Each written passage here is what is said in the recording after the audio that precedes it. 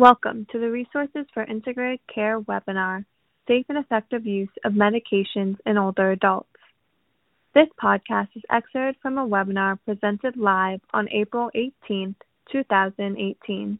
In this podcast, Tom von Sternberg, Senior Medical Director at Health Partners, discusses medication use among older adults.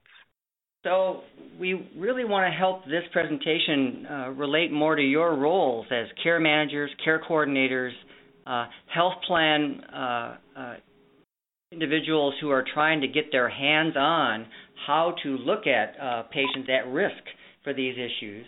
And then again, at adverse drug reactions, adverse drug episodes, again, are what we're trying to avoid. Next slide, please.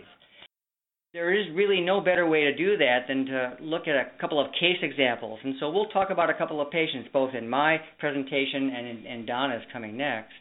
But Mrs. Smith, a patient that you all may well be familiar with. She's about 87 years old. She's been falling. She's complaining of joint pain. She's got some memory issues. She's, on a good day, already impaired with her self-care and her ADLs. She had an episode of rectal bleeding a couple of days ago, didn't tell anybody about it. She was in the ER just last month because she fell and had a laceration. Her blood thinning levels were outside the recommended range. And then she was also given another drug for a new condition that also had some impact. Next slide. Clinicians that manage complex frail elders are pretty used to seeing this view of a patient. This is the conditions, the ongoing chronic conditions that Mrs. Smith is trying to manage with her team of doctors.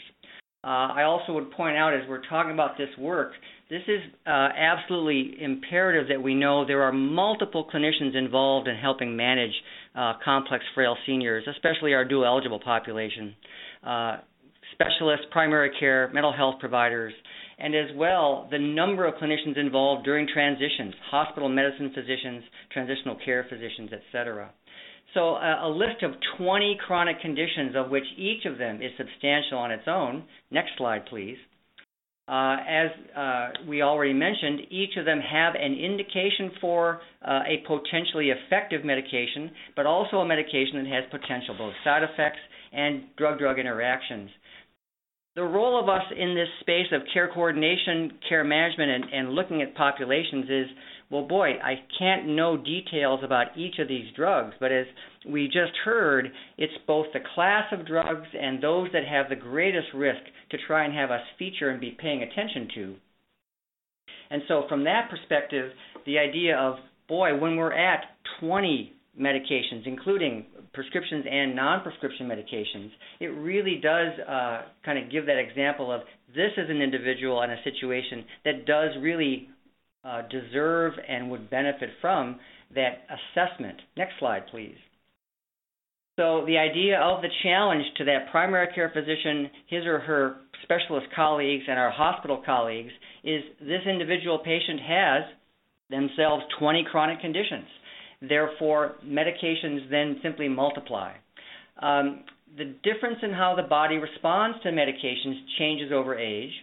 Another important perspective to have as you become more familiar with the world of geriatric medicine and caring for frail elders, there is really not strong evidence for the kinds of results and impact that medications have been shown to have in a frail older population. So much of the decision-making about choice of treatment is not based on evidence for that 85-year-old, but it is presumed to have similar impact as it was studied on a 60-year-old. We also absolutely must remember that the capacity for any individual to comply, understand, remember, and take that full array of medications simply is not possible. And even with Medicare Part D coverage, and even in a dual eligible population that has their medications paid for, costs and burden continue to be a struggle for patients to get their medications in a timely fashion and to even understand which medications are even due for refills. And always, supplements and over-the-counter medications recommended by clinicians, but also that patients and families on their own take, have to be considered. Next slide. some statistics that reinforce what you already heard. Again, this is simply where the action is for polypharmacy and multiple medications, and that massive portions of the population that we are coordinating, that you're helping to care for, are in this space of multiple medications with over-the-counter use, and the idea that there are additional supplements out there that we need to be aware of. And this is evidence from 2010, but again, if it was studied more recently, we would see the same numbers. Next slide, please. Definition for the day: polypharmacy is 5 or more regularly prescribed medications, and that by direct result, that leads to potential for unnecessary medications, and that therefore the harm and the risk is there. So I think, again, we use 5 as a cutoff. People can have issues with medications that are less than 5 total, but still, this is part of our framework that we try to emphasize. Next slide, please. The fact that such a majority of our patients are on these larger arrays of medications and results in what we've talked about, the one emphasis here, I think, is quality of life and simply burden. Next slide.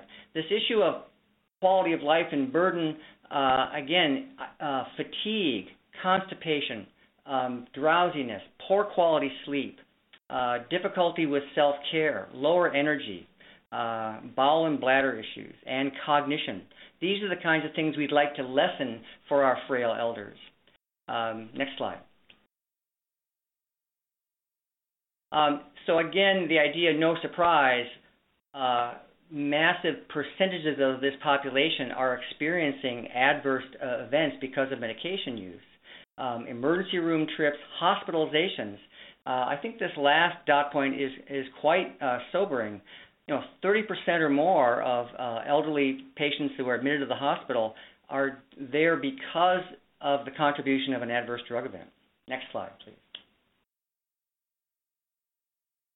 So as we showed in our previous, kind of that purple slide, if you remember those classes of drugs, again, no surprise, the recurring theme is there are higher risk medications than others. And that our role from a care coordination perspective and that population view, again, is not to become experts in anticoagulations, but know that those are the medications that we want to emphasize to get patients exposed to drug reviews, pharmacy support, and attention to the risk of transitions where those medications can be changed. On the right side here, though, very important, the idea of the most dangerous medications, these 3 clearly have the highest risk. Warfarin, being an anticoagulation drug used for stroke prevention, is extremely challenging to use properly and safely. Insulin for diabetes, commonly used for decades, but for frail elders can have significant consequences of low sugar and consequences like that. And then digoxin, a medication used for heart rhythm difficulties, again, high risk for side effects, although can be effective to help patients with heart conditions. Next slide. So, Mrs. Smith, is she at risk for adverse drug events? And everybody has already made their decision by saying yes. She's got more than 6 chronic diseases. She's on massive different medications. She indeed is struggling with renal function being diminished. Her nutrition more than likely is suffering. And she's had previous adverse drug events already. Next slide. Why is she at risk? Because she is navigating her 8th and 9th decade, accumulating all of these chronic conditions with well-intended clinicians offering up potential treatments for each of those conditions. And again, multiple prescribers in that same vein. I think, again, one of our strategies has to be to consider how we can have clinicians talk to each other more, and the role of care coordination and care management can really help emphasize the fact of we have to get some better cooperation amongst a variety of people involved in these prescribing arenas. Physiologic changes are important. The changes that occur with aging about diminished capacity and tolerance to medications.